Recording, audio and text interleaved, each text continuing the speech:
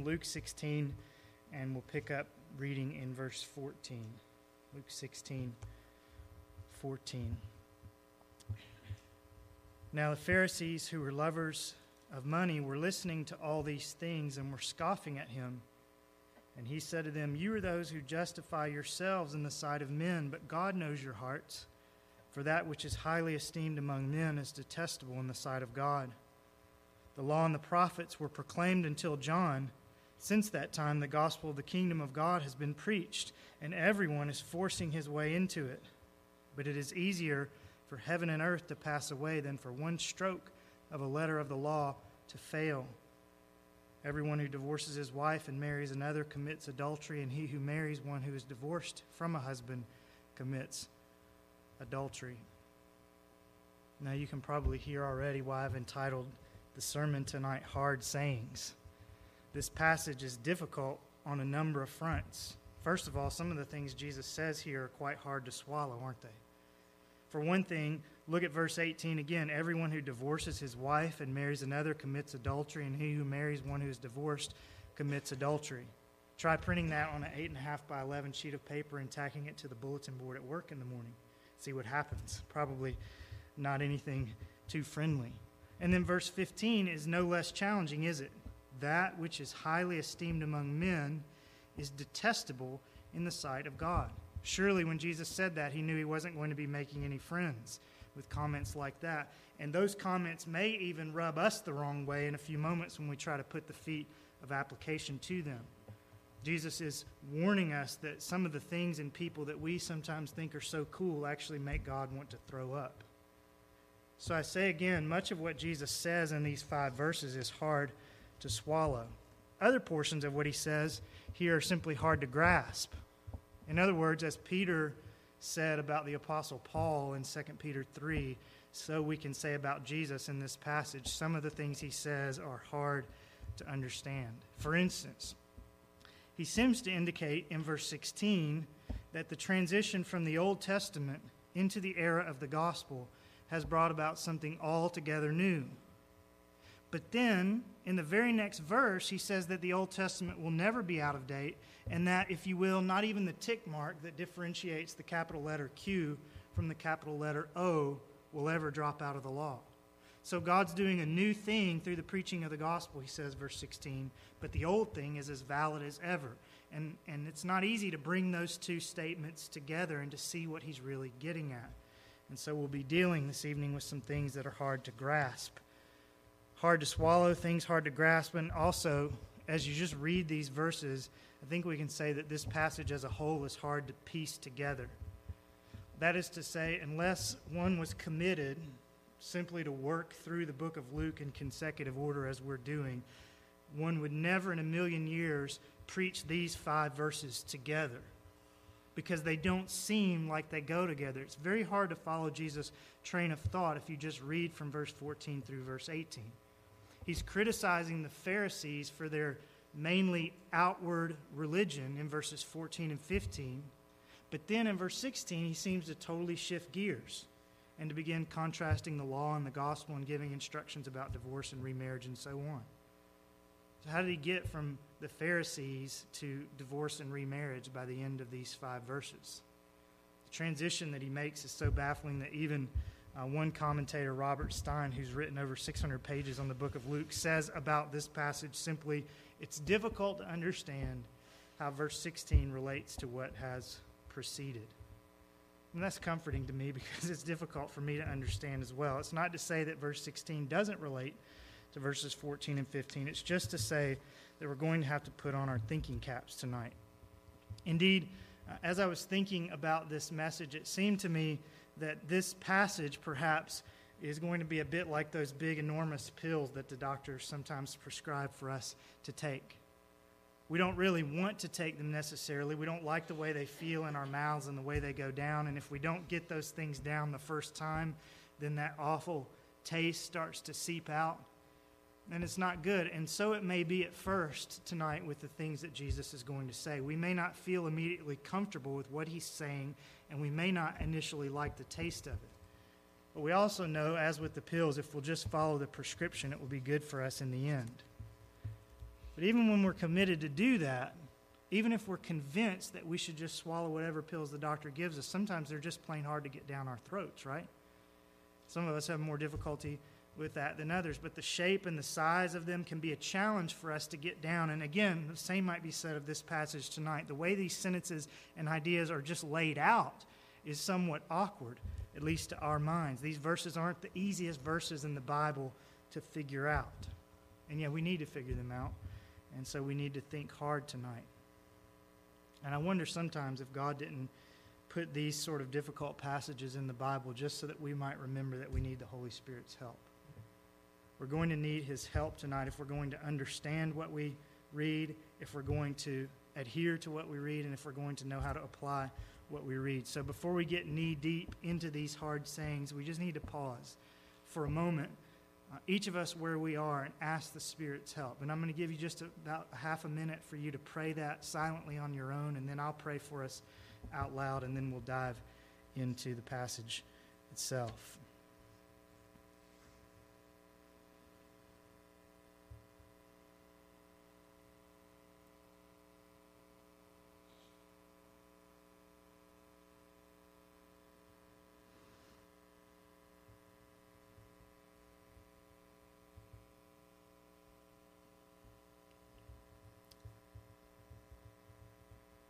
Father, we confess now that there are some things in the Bible, as Peter says, that are hard to understand. And yet we know that they're inspired and that they're true and that they're applicable and that they're good. And God, we know that, as Paul says, the natural mind cannot discern the things of the Spirit of God. And so we pray, God, that you would help us. You've given us, who are believers, spiritual minds. You've given us the mind of Christ, but we pray that you help us to appropriate it tonight. We pray that the Spirit would come and shed light on these verses.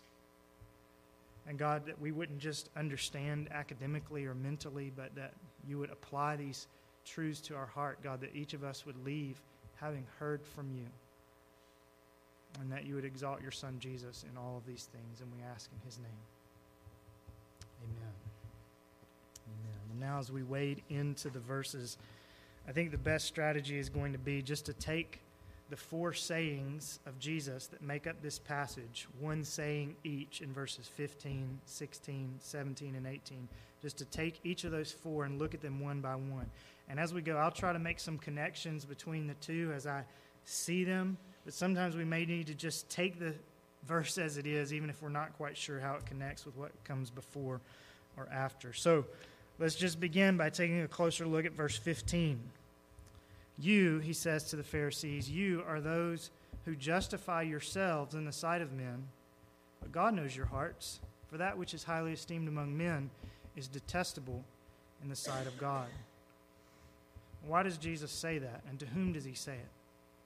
Well, remember verse 14. He said it to the Pharisees who were lovers of money and who were scoffing at what he just finished saying in verse 13. And what did he just finish saying in verse 13? No servant can serve two masters, for either he will hate the one and love the other, or else he will be devoted to one and despise the other. You cannot serve God and wealth. And so if we can put verses 13, 14, and 15 together, Jesus is looking at the Pharisees, these lovers of money, these lovers of the applause of men, and he's saying something like this to them. You guys think you're really okay, don't you? You think God's pretty pleased with you. And you've gone to great lengths to make sure that others think the same. You walk around, as he says in Matthew 6, with your churchy clothes on, and you offer long prayers, and you make sure everyone sees you putting the envelope into the offering plate. But he says, God knows your hearts. God knows that you love your money more than you love your Maker, verse 13. In fact, perhaps he's even implying that the whole reason why they serve God is because they think that it will help them financially. But he says, God sees through you, and he also sees how you love men's applause. And you need to know, Jesus is saying to them, that your money and your pomp and your attempts at popularity actually make God sick. Everyone else may be impressed with your clothes and your cash and your religious achievements, but they're a stench in God's nostrils, and he's the one whose opinion really counts.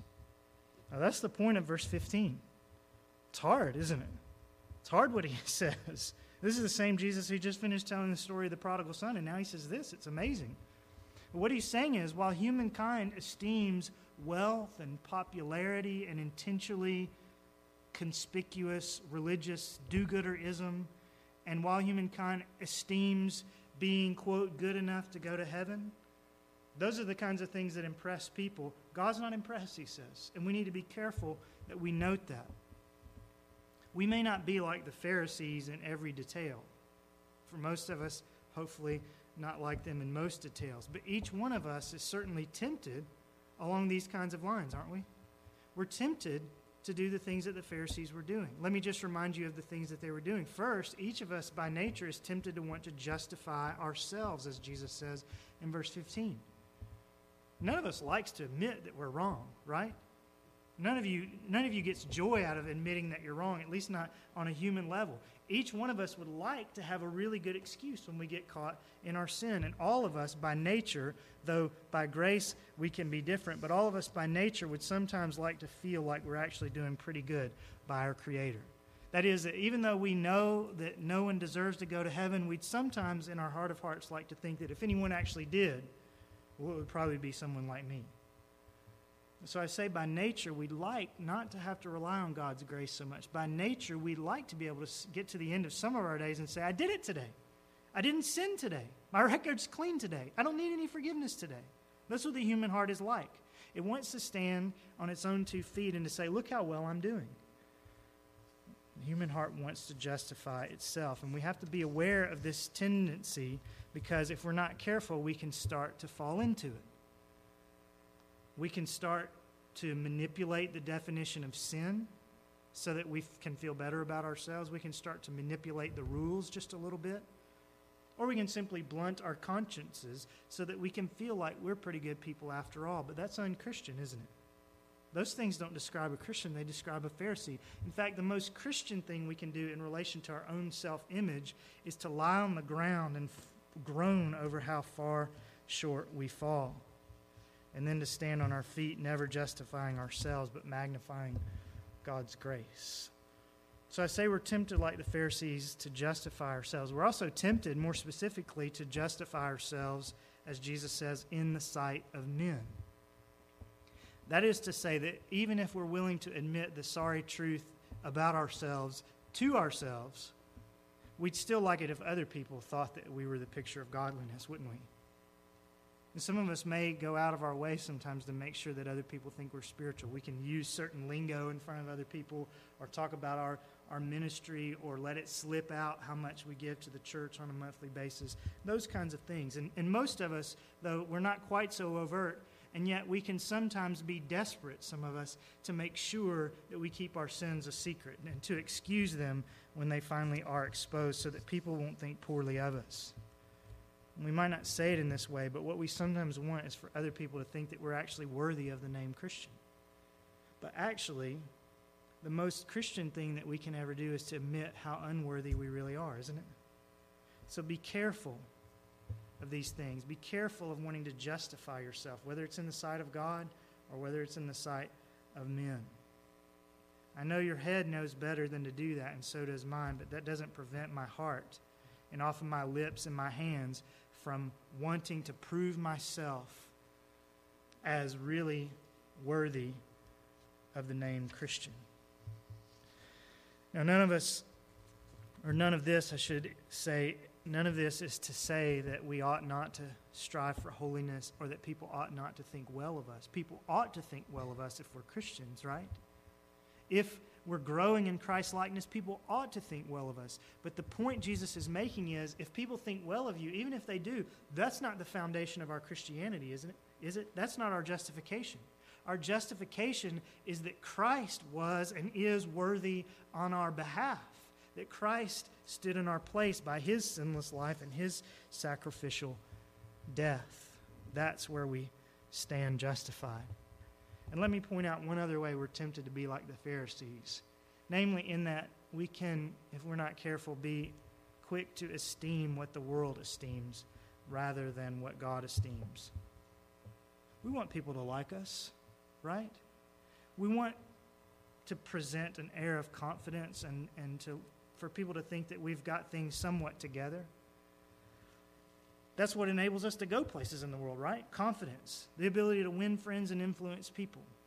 And so that the things that the world esteems become more and more important to us so that we can do those things. But let us never forget, among other things, that what God esteems in Psalm 51 is a broken spirit and a contrite heart. The very thing that the world sees as weakness is the thing that God says, that's one thing I'll never despise. And in addition, let it be said that sometimes we, with the world, esteem, as I said before, conspicuous religious do-gooderism. In other words, the world esteems those plaques on the wall that says so-and-so is a platinum donor and Mr. What's-His-Name is a gold partner. The world esteems when people can front their religious or their charitable stuff in front of everybody else for them to see. The world applauds that. The world will applaud you if you let it slip out this November how many shoeboxes you packed for Operation Christmas Child. But those public displays of altruism make God's stomach turn, is what Jesus is saying. The world applauds, and God turns his head the other way. Because hasn't he not told us to beware of practicing our righteousness before men to be noticed by them, Matthew 6? And hasn't he said in the same chapter not to let your left hand know what your right hand is doing? So yes, there are ways for us to do what we're supposed to do and for people to see our good deeds and glorify our Father in heaven.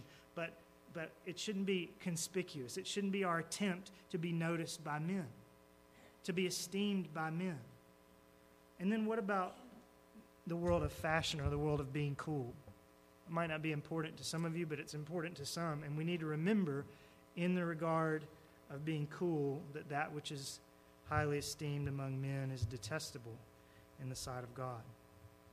Now, does that mean it's necessarily unspiritual to be fashionable or to be well-liked? No.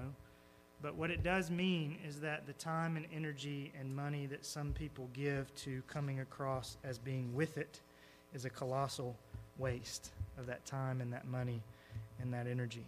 And that's my hope and it's my belief that many of us are moving beyond these keeping up appearances ways of living, whether it's in the realm of religion or whether in the realm of being up to date and well thought of and cool. But we're always prone to slipping back into these old ways, aren't we? Always prone to go back and worry about what people think. And the reality is we needn't be. Our value, our esteem, our justification are all secure in Christ, aren't they? So we needn't be so caught up in what other people think. We needn't worry about justifying ourselves before other people or before God, because God has justified us in Christ once and for all, and that's all the stamp of approval that any of us really needs, isn't it? Now, speaking of being justified in Christ, speaking of that good news, listen to what Jesus says now about the good news in verse 16. The law and the prophets were proclaimed until John. Since that time, the gospel of the kingdom of God has been preached, and everyone is forcing his way into it. Now, there are two things that are going on in this verse. One is that people are forcing their way into the kingdom. We'll come back to that in a minute. But the first thing that's going on in this verse, obviously, is a comparison between the Old and the New Testaments. Clearly, Jesus is saying that something changed with the coming of John the Baptist and the opening of what we now know as the New Testament. Something changed. And what changed was not simply that we have a new set of books to follow after Malachi. No, he seems to be saying something more substantive happened. There's a difference, he's saying, between what we have when we read the law and the prophets of the Old Testament and what we have when we read the gospel of the kingdom being preached in the New. The question is, what is the difference? The easy default answer that many people blurt out to this question is to say, well, what's new in the New Testament is the gospel. And they quickly assert that the Old Testament was all about rules and regulations and that the New Testament is all about the good news of the gospel of Jesus. But that dichotomy is nothing, there is nothing that could be further from the truth. For instance, is it true that there are no rules and regulations in the New Testament? Of course not. Look no further than verse 18. And on the other hand, is it true that there's no gospel in the Old Testament? Moses and Abraham and the prophets would roll over in their graves at such an assertion. Because didn't Jesus teach us in Luke 24:27 that the Old Testament is all about himself? So of course there's gospel in the Old Testament. It's 39 books worth of teaching about Jesus. So then, if the new thing that began with John the Baptist was not that we now had the gospel after so many years of law, I say if that's not the new thing, then what is the new thing? What does Jesus mean when he says that in the Old Testament the law and prophets were proclaimed, but now that John has come, now that we're in the New Testament era, the gospel of the kingdom has been preached? What's the difference? Well, the difference is that while the Old Testament, through the law and the prophets, pictures and prophesies and prepares for the king and his kingdom, the New Testament comes along and preaches, he's come. He's come. The Old Testament, in other words, says the king is coming to save his people. He's going to come and lay down his life for their sins. He's going to bring about the salvation of the Gentiles. But the New Testament comes with clarity and says the king is here. See him loving sinners. See him dying in their place. See him rising from the grave. See his fame spreading to the ends of the earth. The king has come. So there is, and this is Jesus' point, there is great advantage to possessing not just the Old Testament, but possessing and living in the era of the New Testament. It's not that we can be saved and that Moses and Abraham couldn't be, and it's not that we are saved in a different, more gracious way than they were. No, Abraham was saved by faith just the same as you and I are, according to Romans 4. But I say again that Jesus' point is there is an advantage to living in this side of Bible history. Because when we look to the Savior, we do not simply have the shadows and the hints of the Old Testament, but we have the realization, the clearly defined realization of those shadows and hints. We have the clearly preached gospel in the New Testament. The law and the prophets were proclaimed, giving hints and shadows and signs and promises and so on. But now the gospel is preached. The gospel is no longer pictured by the law and the prophets mainly. It's preached in all of its clarity. So the difference in the Testaments then is not one of content, but one of realization. The New Testament realizes or fulfills what the Old Testament prophesies. The New Testament makes clear what the Old Testament portrays in hints and shadows. Or to put it in more succinct terms, the difference between the Old and the New Testaments is not the difference between law and gospel. It's the difference, rather, between the gospel promised and pictured and prepared for in the Old Testament and the gospel fulfilled in the New Testament. That's so important that I want to say it again to you so that it might lodge firmly in your mind. The difference between the Old and the New Testaments is not the difference between law and gospel. It's the difference, rather, between the gospel promised, pictured, and prepared in the Old Testament and that same gospel fulfilled and preached in the New Testament.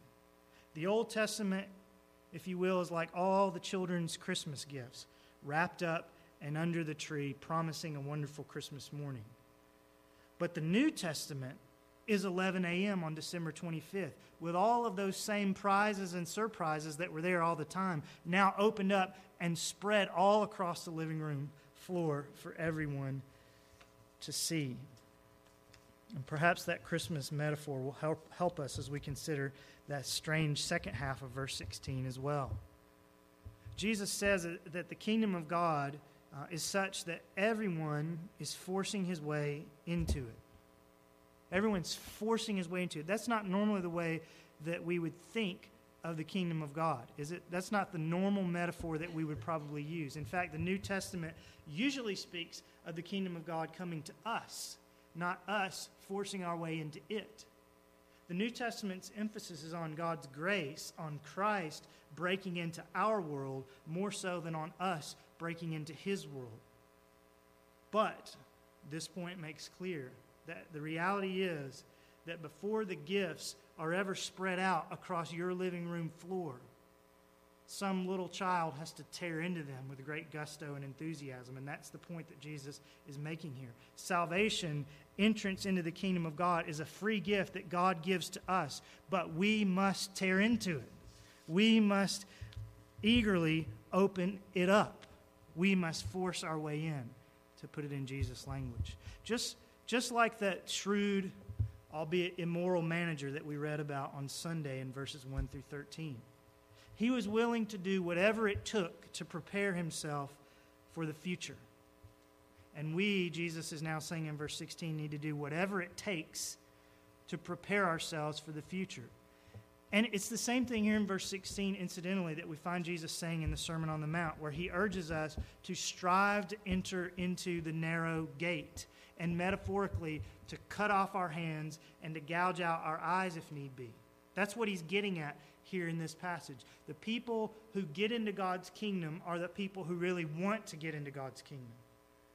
The people who get into God's kingdom are the people who push and scrape and claw against sin and against relying on anything but Christ. And we need to be careful here. When we picture ourselves scraping and clawing and doing whatever it takes to get into the kingdom, we're not talking about doing something to justify ourselves. Remember that. Jesus just spoke against that in verse 15. So he's not turning around here now and saying, now you have to scrape and claw so that you can be worthy of getting into the kingdom. No, God is the one who justifies, Romans 8:33. So you're forcing your way into his kingdom is not a merit-based salvation. Rather, what Jesus is talking about is your determination to lay hold of the free gift that God offers to you in Jesus. It's your determination, as it were, not to leave the presents under the tree and unopened. And that was the Pharisees' problem. They were so busy in verse 15 trying to impress everyone, trying to appear dignified, that they would have never lowered themselves to sit at Jesus' feet and beg for forgiveness. They would have never lowered themselves to battle sin in the strength of the Holy Spirit or to force their way into God's presence with the tears of repentance. They would never have lowered themselves to actually do whatever it took and become undignified in order to get into the kingdom.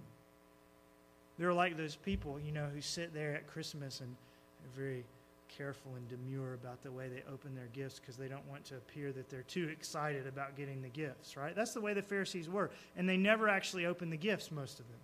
They never actually got what Jesus had to offer because they were too dignified for it. But Jesus says the people who really get it, the people who understand God's grace, are people who will go to any length to make sure that they have obtained it, to make sure that they have laid aside everything that would keep them from faith in Jesus. And that's what the latter portion of verse 16 means. But here's the question for us. What does it mean by application for you?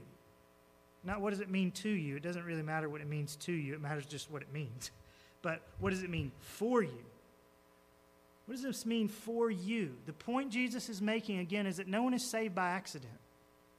And no one is saved by apathy.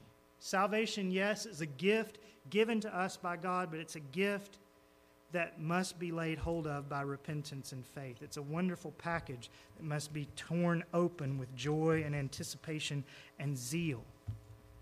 And it's all the more vital for you and I to be sure that we have done that, because we are not simply living in the era when the good news is painted for us in promises and shadows sometime in the distant future. No, we've been given far more information than Abraham ever had, haven't we? And how will we escape, Hebrews says, if we neglect so great a salvation? You have had the good news preached clearly to you, many of you hundreds of times in your life. But you must be intentional about receiving it, about opening the gift. And if you've never done that, I'll say this to you children, especially tonight. If you've never done that, if you've never received what Jesus has given you and turned to him in repentance and faith and open up this gift, you need to do it. And you could do it even right this very minute. Time is running short, and we all need to open the gift. Now, time's also running short on this service, so let me hurry on quickly and briefly to verse 17. Verse 17 reads as follows: "But it is easier for heaven and earth to pass away than for one stroke of a letter of the law to fail." Or to put it the way we might say it in English, God cares about even the tiny little diagonal line that differentiates a capital R from a capital P. That's what Jesus is saying. Every stroke of the law. Now, why does he say this here? Well, evidently as a safeguard against people who might be tempted to read verse 16 and to throw the baby out with the bathwater. Jesus says what he says here as a protection against those who would read verse 16 and say to themselves, well, okay, the Old Testament's been fulfilled. Jesus has come. The New Testament is so much clearer. So why waste our time reading about those hints and shadows in Genesis through Malachi? We can just probably set those 39 books aside and just focus on the New Testament. Now, you may not be tempted to be that radical to completely discount the Old Testament. I doubt you are. There are those who do so, probably none in this room. However, you and I may be tempted at least to bend a little bit in that direction. That is to say, I wonder how many of you find that your Bible reading almost always gravitates toward the New Testament. Is that true of anyone? Or at least when you read the Old Testament, you go to books like Psalms and Proverbs and Genesis and Exodus, but not Ezra and Nehemiah and Zephaniah and Judges and so on. And if that's the case, it could be that you've mistakenly imbibed the notion that the New Testament is really more important than the Old, and that the Old, while not being totally dispensable, can really be set to one side as not nearly so helpful as the New. But can I just remind you, first of all, of what Jesus says? It's easier for heaven and earth to pass away than for one stroke of a letter of the law to fail. And the letters of the law that he's talking about, the only law that was in letters at that time was the Old Testament. And let me remind you of 2 Timothy 3:16, where Paul tells us that all Scripture is inspired by God, and that all Scripture is therefore, he says, useful. And can I remind you that when Jesus, again, speaks of not even a stroke falling out of the law, he means what he says. There's not a sentence in the Old Testament or in the New that is not vital for our souls. It's all vital.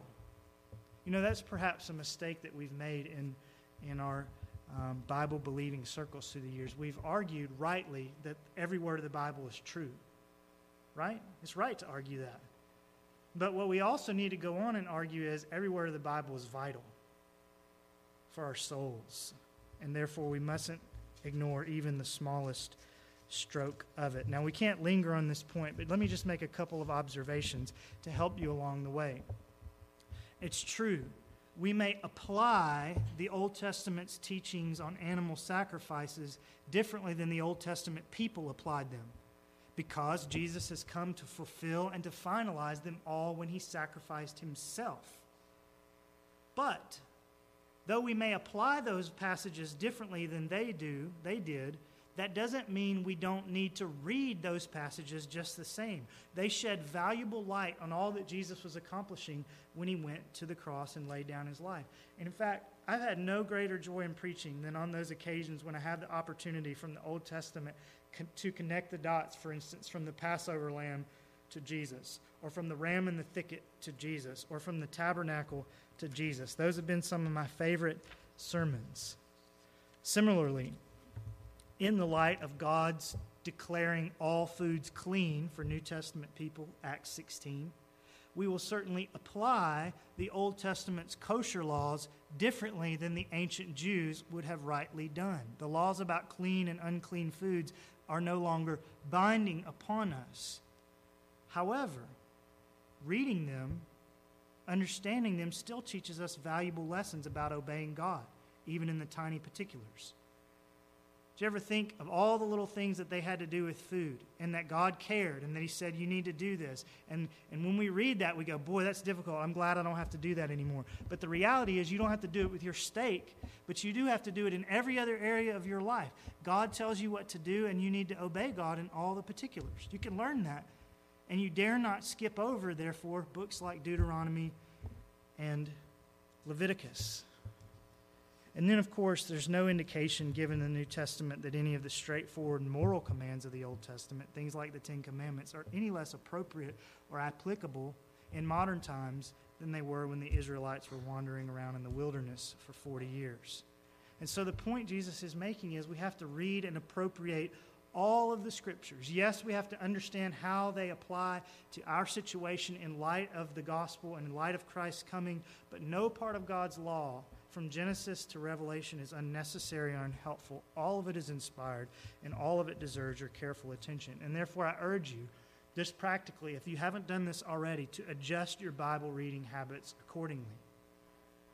And perhaps the new year will be a good opportunity for you to say, let me dig in to the Old Testament. And if you need help doing that, I'd be glad to talk with you and help you and give you some pointers on how to do it.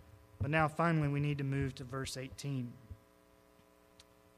It's the most difficult verse in the passage, really.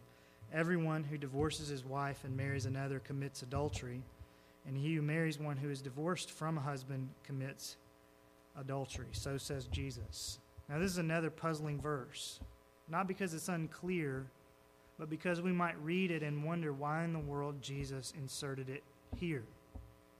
It's possible that he's just trying to hammer home what he said in verse 17 and to reiterate that God's serious about his law.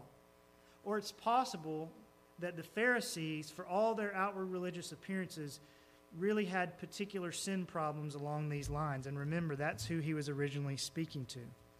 We don't know for sure why Jesus dropped this in here, but whatever Jesus' reason for saying it, what he says is actually clear. Divorce and remarriage, he says, in God's sight constitutes adultery. There's no doubting that that's what Jesus means in verse 18. But the teaching, of course, is as challenging and perhaps to many people as chafing as it is clear. It's not an easy thing, Jesus says. In fact, Matthew tells us that in response to this saying, Jesus' disciples responded to him by saying that if this is the way it is, it's just better not to get married in the first place. If God's commandments about divorce and remarriage are so strong, they said in Matthew 19, we should just not get married at all. Jesus didn't change his mind in the light of that outcry or opinion. God expects us, Jesus is saying, when we say till death do us part, to mean it. Now here's another example, incidentally, of how the world's thinking is exactly opposite of what God esteems. The men and women of this world often see divorce as an expedient that will prevent them from committing adultery. Let me show you how it goes. A woman says, I've fallen out of love with my husband, and I've actually fallen in love with another man. But I'm not going to commit adultery. No, I'm not going to step out on my husband. I'm going to go ahead and fill out all the paperwork. I'm going to divorce him so that then I can legitimize my relationship with bachelor number one. But I'm not just going to cheat on him. No, I wouldn't do that. No, I'll fill out everything and I'll make it all above board. Or to put it more simply, I'm going to divorce and remarry so that I won't be committing adultery. That's the way that we might think. It makes logical sense according to the laws of the land. But here Jesus comes along and says, no, actually divorce and remarriage is adultery. What's the point in all of this? Why does Jesus say this? Is he trying to make divorced and remarried people feel horrible? No. Why does he say this? He's just pointing out that God views our marriage vows as binding, even if the laws of the land allow for loopholes, that God is that serious about marriage. And the reason for that, remember, is that marriage is a picture of the love that passes between Christ and his church. And Jesus knows when he says this that he'll never divorce his people. And because he won't, God wants little gospel portraits, namely our marriages, to reflect that fact. God wants husbands and wives and children and neighbors and nieces and nephews and co-workers and parents and all the people who observe us. He wants people to see in marriages both of unsaved people and of saved people, because marriage is given to everyone. God wants people to see in marriage beautiful portraits of faithful, committed love, so that when they encounter the good news of Jesus, they have a metaphor whereby to understand the commitment that Jesus promises to his bride. So it's not that God is a spoil sport. It's not that divorce is the unforgivable sin or that remarriage is the unforgivable sin. And it's not that this inability to remarry is a sort of lifetime purgatory that God puts someone in order to make them miserable or to teach them a lesson. None of that is true. The reason for the strictness of these regulations is because God wants to safeguard the gospel. And since marriage is one of the primary gospel portraits that God has weaved into the fabric of every culture under the sun, he wants to safeguard marriage for the sake of safeguarding the gospel. So before I draw some final applications from verse 18, let me say one other thing. There is a possible exception to what Jesus says here, and you can find it in Matthew 5:32 and in Matthew 19:9. And many people who are smarter than me believe that those two verses grant permission to divorce and remarry in the case that your spouse has been sexually unfaithful to you. And it's possible that that's what Jesus means. There are also good reasons, I think, for believing that there's more to it than that, and that the divorce exception that Jesus is referring to there has to do with Jewish betrothal, Jewish engagement, which required a divorce in order to break even before you consummated the marriage. We don't have time to parse all those potential exceptions and non-exceptions out tonight, but suffice it to say that the overall resounding teaching of the Bible is this, that our marriage vows are in God's sight serious beyond measure. And along those lines, let me close with 3 points of application for us. First, we should say, as we've been saying, that marriage, both Christian marriage and unchristian marriage, is holy and sacred. God expects us to keep our vows. So if you're married, or if you hope someday to be married, you need to commit to fight tooth and nail to keep your vows and to cultivate health in your marriage relationship. And maybe that's a word in season for someone tonight. More could be said along those lines, but let me just summarize by saying that we have to work at our marriages. That's one application. And that includes, incidentally, those divorced and remarried couples that you may know. It does not follow from verse 18 that if someone got into their present marriage via a previous divorce, that they should now try to correct that wrong by means of another divorce, right? God takes your present till death do us part just as seriously as he took your previous one. So what a person needs to do is to confess the past, and then in that new marriage to do their best to honor Luke 16:18 in the present situation. All marriages, even ones that began in the wrong way, are sacred in God's sight, and all marriages therefore should be fought for. Secondly, we should also say from verse 18 that God is dead serious about his commandments. Just in general, God is serious about his commandments, and that's true not only in the Old Testament but also in the New. Verse 18 is a reminder that we should never get the idea that because we are now under grace, that God has somehow softened his stance on certain things. He's not softened his stance. I can think of no more difficult commandment in all the Bible than the one in verse 18. And yet here it is from the lips of gentle, kind, merciful Jesus right in the middle of the New Testament. And that's a reminder that God is just as serious about our obedience today as he was when he thundered forth with the 10 Commandments, with fire and smoke back at Mount Sinai. God is serious about his commands. And finally, Luke 16:18 and verses like it should make us thankful for grace. Thankful for grace. We should never buy into that cheap grace, or really imitation grace, we should call it. We should never buy into the imitation grace that's so prevalent in the pop theology of our day. In other words, so many people in our day, when you talk about grace, want to say to themselves or to others that since Jesus died, we should all just relax because God's not nearly so picky anymore as he used to be. That's a lie. That's a lie. Real, authentic biblical grace says nothing of the kind. Real, authentic biblical grace says that God cares about every jot and tittle, the least stroke of his law, verse 17. And he cares about it so much that he required his Son to keep it perfectly on our behalf and to die under his wrath because we have not kept it perfectly. That's what grace says. Biblical grace says that God still demands our utmost obedience and cares if we give it.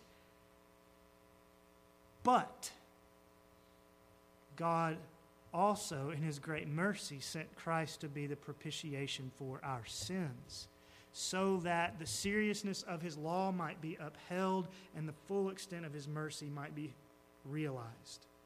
Biblical grace doesn't lower our standards. Biblical grace says the standards are as high as they ever were, but thanks be to God for his grace. And that's very, very good news, because verse 18 will hit some people like a ton of bricks.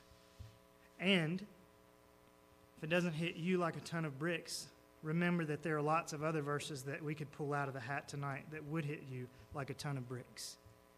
And each one of us knows in our heart of hearts that we are spiritual adulterers.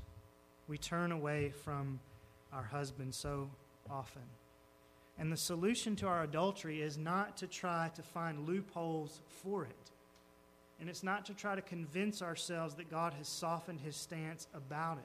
The solution for adulterers of every stripe is simply to come clean, to admit their failure, and to place their faith in the one who not only argued for every jot and tittle, verse 17, but who also kept every jot and tittle on our behalf.